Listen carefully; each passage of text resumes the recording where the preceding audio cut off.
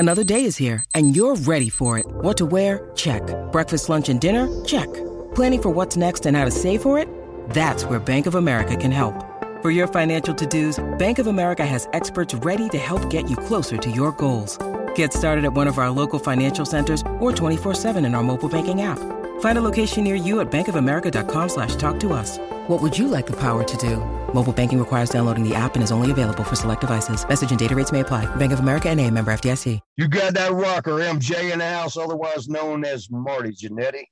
You know how we do rock and roll, starting and strolling, and we're doing it right here on the Rundown Wrestling Network. Keep on rocking. Yeah.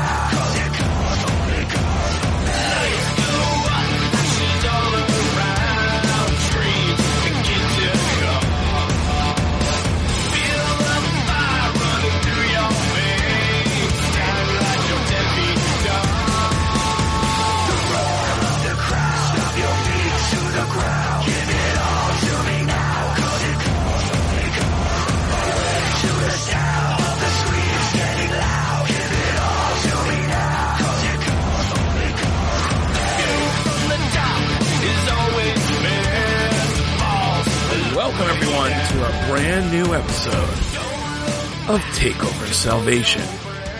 My name is Sal. I am your host, and it's good to be back doing this show. I know it's been a while since we talked about the black and gold brand, when it was the black and gold brand. Tonight we have an interesting one as we march towards the perfection that NXT TakeOver would become. We're right on the cusp. We're getting that formula down, especially in front of large audiences. Tonight, we're going to take a look at NXT TakeOver London. This was the first NXT pay-per-view or network special held outside of the United States. A good crowd at the SSE Arena in London, formerly known as Wembley Arena. Packed house. And we begin with the creator. The one with the pencil. Ladies and gentlemen, I give you Triple H. Sunday night, I got my ass kicked. It isn't the first time, and it sure as hell won't be the last time. But I'd have had him been dead if you didn't think I was coming here to be with you tonight.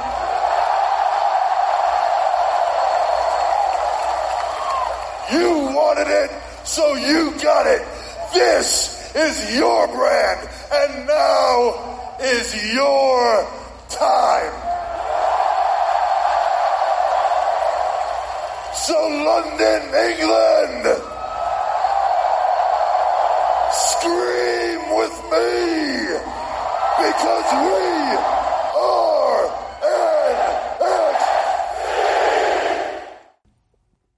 NXT. See, this was a different time.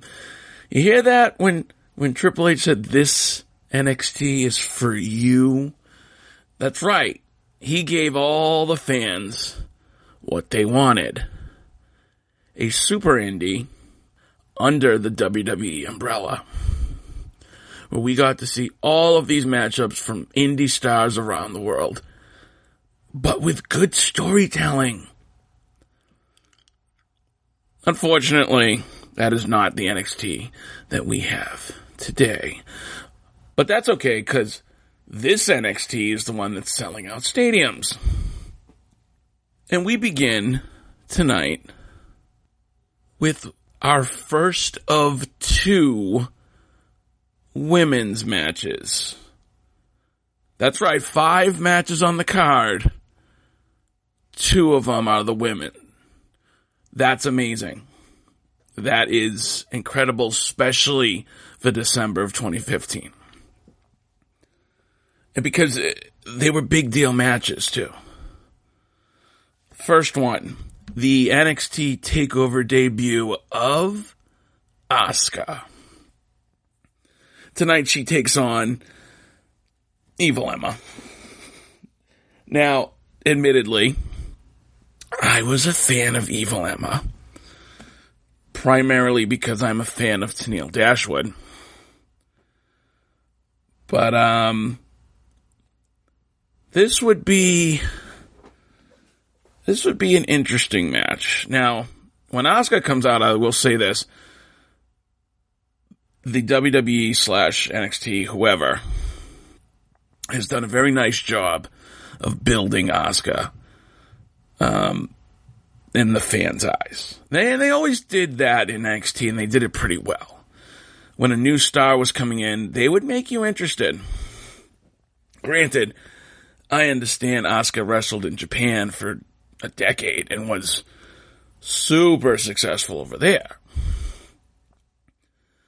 But that doesn't always immediately translate to the States. And I thought they did a good job just with presentation of Asuka when she's first coming in. She gets a nice babyface reaction. Emma enters with her, her bodyguard, I guess? Dana Brooke. Ugh. This is back when Dana Brooke was trying to be everybody's lackey. You know, she was Charlotte's lackey, she was Emma's lackey, she's kind of Reggie's lackey now. Anyway, this was a fun match. Nice little match to get Asuka going.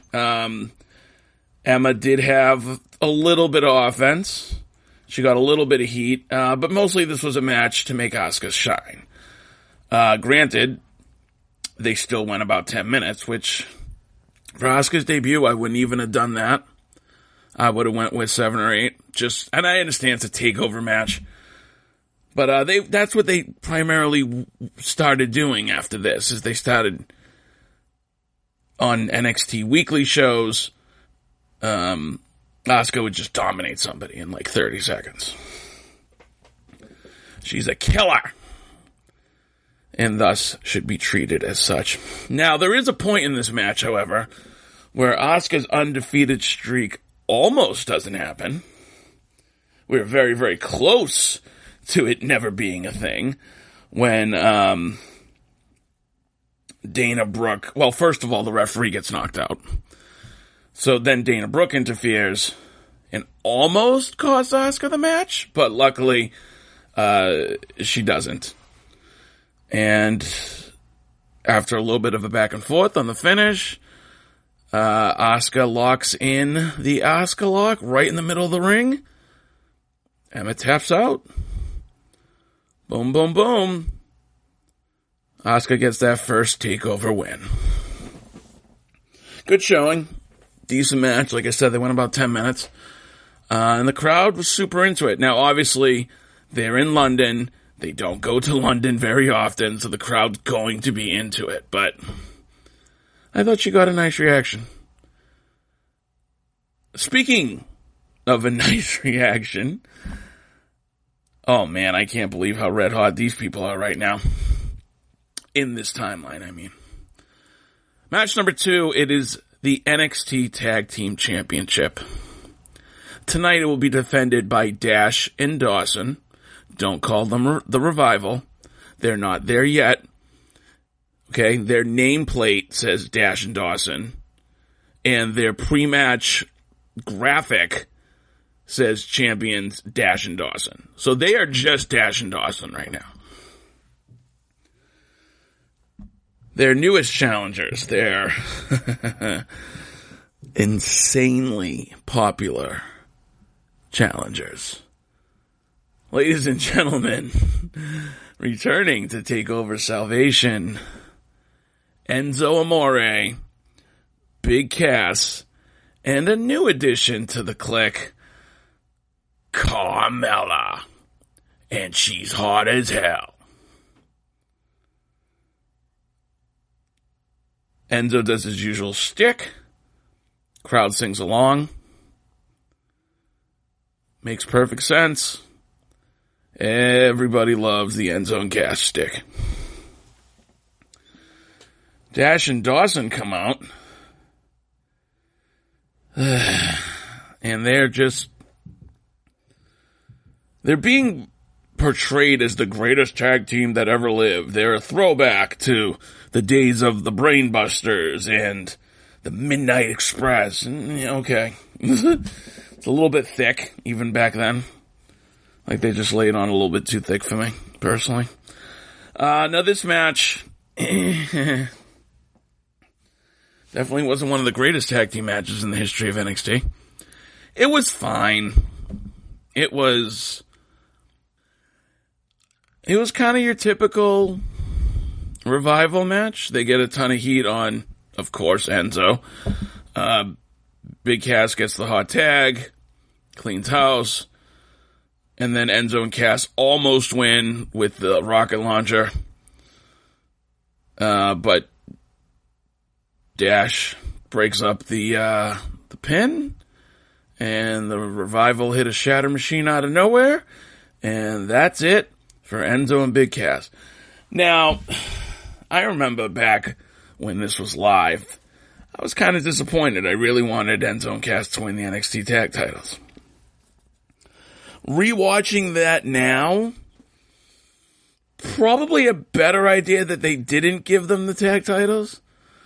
I understand that Enzo and Cass were red hot. I just said that, but yeah, their in-ring is not really, it's not up to par what the NXT standards would become in the next few months, especially in the tag team division.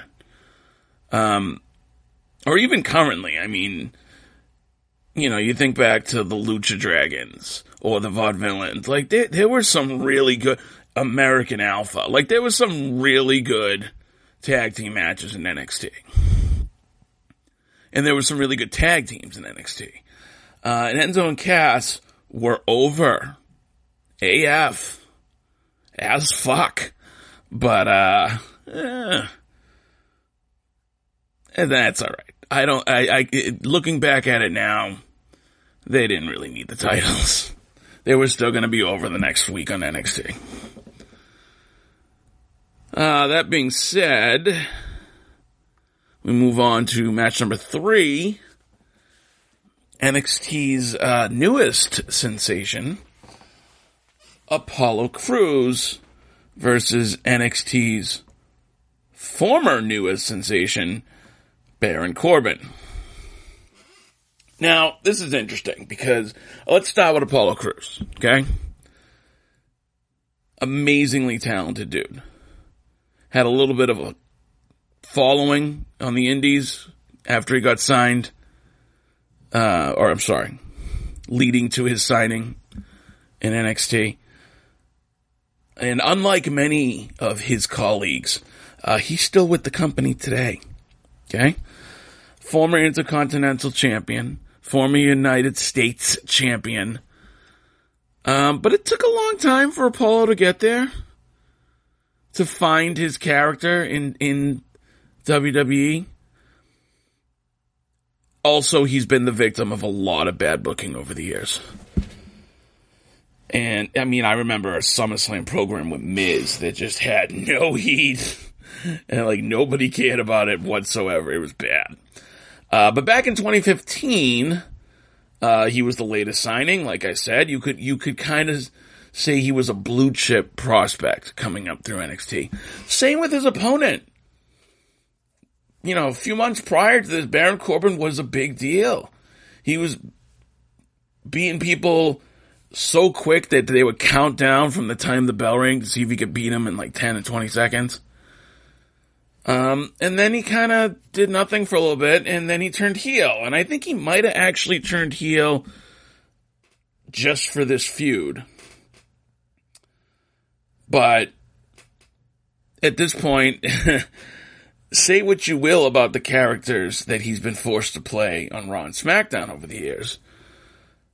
But Corbin is another guy. Despite all the cuts and all the releases, he's still with the company. So there's something to be said there. I gotta be honest with you, though. The whole lone wolf stringy hair thing feels like, if booked correctly, it's a better heel character than whatever the fuck he's done on the main roster for 6 years. Like we had dumbass Baron Corbin, who lost his Money in the Bank shot. We had Bertucci's waiter, Baron Corbin. Or, I'm sorry, Friday's manager, Baron Corbin. We even had Hobo Baron Corbin, and now we have, I don't know what the fuck is he, Party Planner Baron Corbin? I don't know what Happy Corbin is. He upsets me. But, you know, of all those characters, I never thought I'd say this, but I think I prefer stringy-haired biker Baron Corbin. Could have been like the next Terry Gordy. You know? A big fucking bruising dude. Whatever. Not gonna sit here and try to figure out what went wrong with Baron Corbin. But anyway, like I said, still has a job. Still on TV every week. Okay. So, at one point during this match, Corbin backdrops Cruz over the top rope into the outside. And Cruz lands face first on the stairs. Now, I'm assuming it was a sell job. But I'll give Cruz all the credit in the world, because that looked like it fucking hurt. Let's see. Corbin leans through the ropes and talks shit to Cruz. And we get a nice close-up of his midsection. Guys, I completely forgot that frowny face belly Corbin was a thing. I forgot that was the thing. His sad belly. Throughout the match, Corbin gets some good character heat on Cruz. And what I mean by character heat is he spends more time yelling at the fans versus doing actual moves. However, at one point, he does make a sloppy mistake. And because of that, the crowd chants, Botchamania. Luckily for Baron Corbin, Cruz does some flips and the crowd slightly gets back into the match. As we get to the finish, Corbin goes for the end of days, but Apollo escapes and hits a standing enziguri. Cruz follows up with a standing moonsault and gets a 2 count. Cruz then goes for the running atomic bomb. Well, the running atomic drop, and then he spins around and hits a sit-down powerbomb. But Corbin blocks it by holding onto the rope. And then Corbin slips out the back door, Apollo turns around, and Corbin hits him with the end of days. 1, 2, 3. So much for that, that rookie who's shooting through the ranks in NXT right to the top. Heel wins clean. Gotta say, kind of the story of Apollo's babyface career in the WWE. I don't know. I remember at the time being a little bit surprised. Thought he was the next big thing. Loses in his, second takeover, but whatever. What can you do? After that, we do get a nice little hype package for the return of Sami Zayn coming next week to NXT television. Sami, unfortunately, still in NXT in the end of 2015. Why? Well, ironically enough, he did get called up in May in his hometown in Montreal and was introduced by Bret Hart. All of that sounds like just a picture-perfect debut for Sami Zayn, except he was so excited that he launched his arms up in the air and tore something in his shoulder and was out for the next 7 months. Whoops. Still wrestled a hell of a fucking match with John Cena that night, though. I mean, you could argue he was going on adrenaline, but nevertheless. Sammy is back in NXT next week. I wonder if he'll face anyone at the next TakeOver in my timeline. Let's go backstage so Greg Hamilton can interview Nia Jax. I forgot. This was the look at my eyeballs era in NXT when she first got put on TV. I'm so glad she got put on TV. Nia Jax starts cutting the most rehearsed promo I've ever heard until Asuka shows up in the shot. Asuka doesn't say a word, but they have a stare down. Asuka leaves. Nothing happens. But it's a good little teaser. That's going to bring us to match number 4. Now, match number 4, NXT Women's Championship. Your champion, you know, the girl who single-handedly made the entire NXT universe fall in love with her as this plucky underdog. Long before she was a Karen. Your NXT Women's Champion, the one who helped put women's wrestling on the map, Bayley, in her first post-Sasha feud. So that's the thing. Anybody Bayley worked with to this point in the past year in NXT was like super talented. Sasha, Charlotte, Becky, and now Bayley is the champ, and she's got to try to make Nia Jax look good. Oh, God, I don't envy her. When Bayley comes out, we get the super waving inflatable Bayley Buddies entrance. Remember the Bayley Buddies? Remember when Bayley murdered them? Good times. Match gets underway, and we get my favorite Bayley chant from the UK crowd. The one where they want to know, do you take anal? Wait, no, sorry, will you be my girl? Love that shit. Good fucking stuff. And they were loud for this match. Now, at this point in time, the NXT Women's Division was putting on some seriously good matches. Not just Sasha and Bayley, but there was a lot. Even earlier, Emma and Asuka was good. It wasn't supposed to be, a 20-minute classic or anything like that. It was just supposed to be designed to get Asuka over, and it was fine. That's exactly what it did. She got the win. I thought it worked fine. But this match fell a little short. See, it wasn't terrible. There was no botches. Nia didn't almost cripple Bayley, so there's that. But what we got was a very paint-by-numbers David versus Goliath match. Nia fats her way around. Sorry, but that's what she does, especially in this match. Destroys Bayley the whole time. We got, I'm not kidding you, 4 Samoan drops, 3 running leg drops. Ton of heat on Bayley. They sprinkle in some false hope spots for Bayley to come back, but then ultimately fail. Not ultimately, but then fail. And then, beat down, comes back again. Bayley locks Nia in a guillotine choke. Uh-oh. Where did that come from, right? Nia powers out the first time, but eventually Bayley is able to lock it in again. Center of the ring. And after what seems like forever, and it was actually about 2 fucking minutes, which is a lot for a finish, Nia taps out. Finally. You never usually see that. Typically, they either tap out within 10 or 15 seconds, or they pass out. But no, Bayley forced Nia to tap out. Good on her. Big pop for Bayley winning.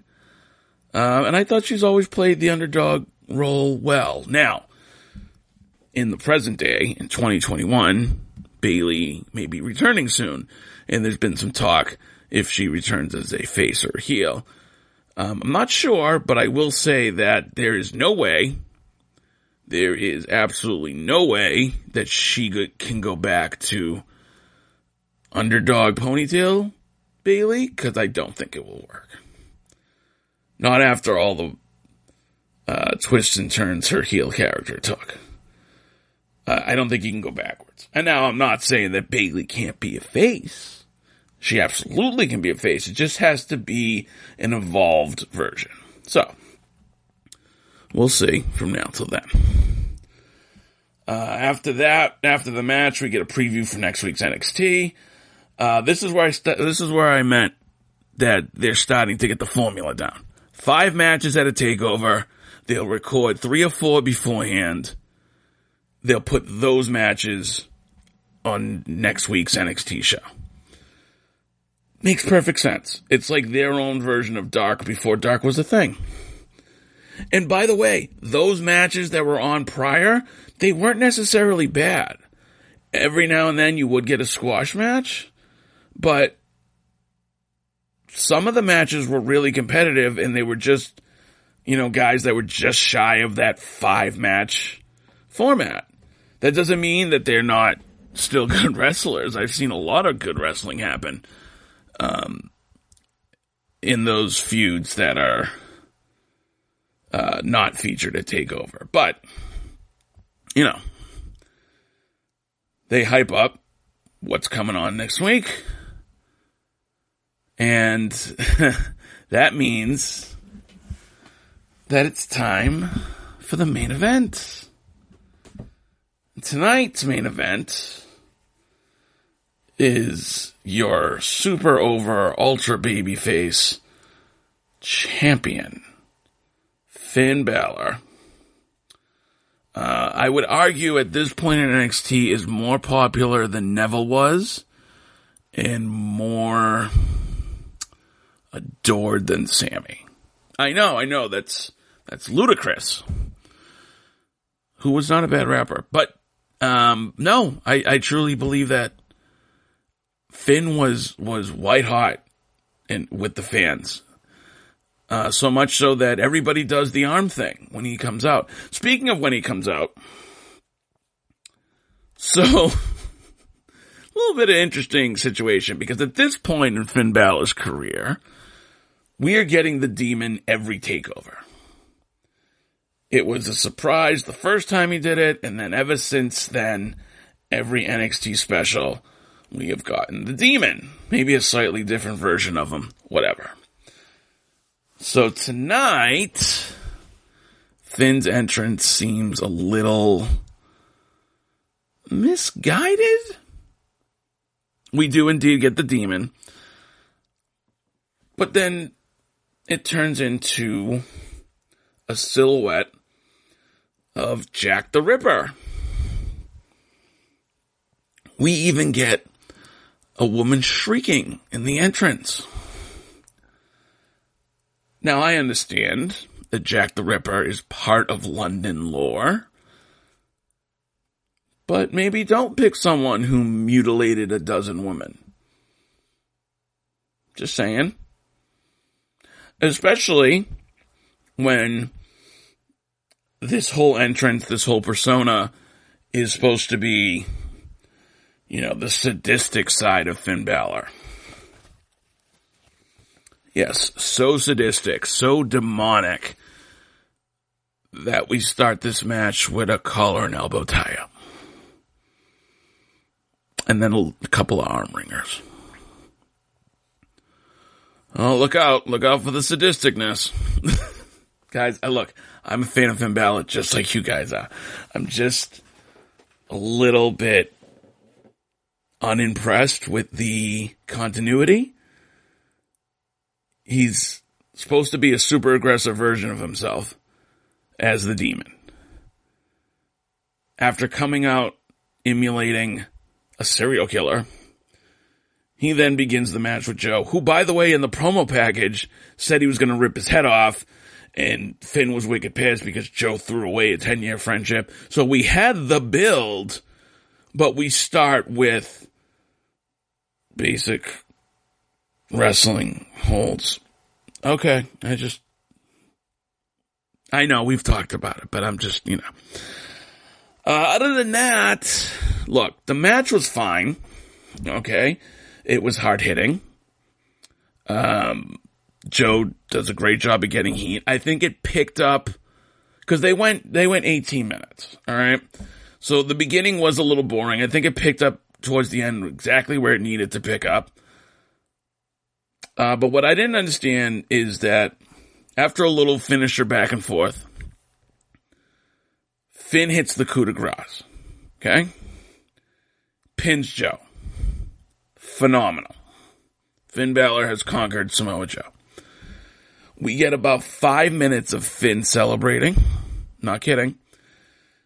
And then we eventually see down the aisle that Joe is being helped to the back by the refs, but he's bleeding from his mouth and he's giving those psycho Samoa Joe eyes. I mean, and then we cut back to Finn, and then we come back to Crazy Eye Joe. Back to Finn, back to Crazy Eye Joe, back to Finn, back to Crazy Eye Joe. What were they trying to kill time? Did they have to be on network special for X amount of time? I don't understand it. It was weird. I'm not kidding you guys. You can go back and check it out if you want. The pinfall happened at 2 hours and 2 minutes. And then the show did not close until 2:07, but nothing happened during that. Other than they kept going back and forth between Joe and Finn so that you I guess they, wanted you to know right away that there's going to be a rematch and this was going to be a feud, not a one-off. I got that. All you had to do was show Joe once and it would have sent the message. Okay. So, NXT TakeOver London. Definitely not my favorite of 2015. I believe that was TakeOver Brooklyn for me. The event was solid. It was like a B. There was nothing really wrong with it. Nia Jax, there's a lot of things wrong with her. But Bayley did her best. That's all you can ask for. And the tag match was fun, even though not as good as previous tag matches I'd seen with Dash and Dawson. And then, the middle, Corbin versus Apollo Crews was kind of lacking. So this match lived and died on the main event. I had fun watching Enzo come out. I love the vignette for Sami Zayn. But, and obviously the TakeOver debut Oscar. Great stuff. But as far as Finn Balor versus Samoa Joe, it was a B, It just, there's been so many takeovers, especially coming up, that I walk away with that was the match of the year. And this just didn't have it. Like I said, there's nothing wrong. But I'll tell you what. Next time that I join you for TakeOver Sal-Vation, you'll kind of get an idea of what I mean. Because next time, we're going to Dallas. That's right, folks. On the 10th episode of TakeOver Sal-Vation. It is the night before WrestleMania 32. Trust me, you'll enjoy it. But until then, take care, and I'll see you guys next time.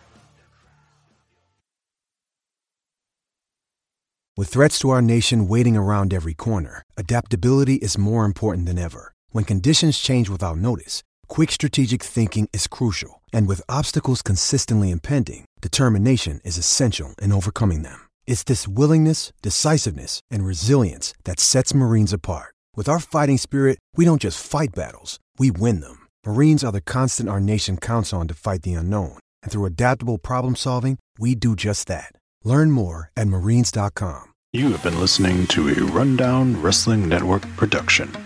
Please visit rundownwrestling.com for all of our shows, as well as our other special events. Keep it locked there or subscribe to the Rundown Wrestling Network on iTunes, Spotify, Google Podcast, Stitcher Premium, or anywhere you get your podcast from. Leave us a voice message that we will play on an episode by going to anchor.fm/rundownwrestling/message. Join our Patreon at patreon.com/rundownwrestling. You can show us how much you love us by buying us a cup of coffee for just $1 at ko-fi.com/rundownwrestling. Go to reddit.com/r/rundownwrestling. Follow us on Twitter at Rundown Network. Like us on Facebook at facebook.com/rundownwrestling. Email the show your dick pics and twat shots via rundownwrestling@gmail.com. Or go to Instagram or YouTube and look for Rundown Wrestling. Follow us on Twitch by going to twitch.tv/rundownwrestling, and you can also follow our host Adam on twitch.tv/The Salzer Effect. This has been a Rundown Wrestling Network production.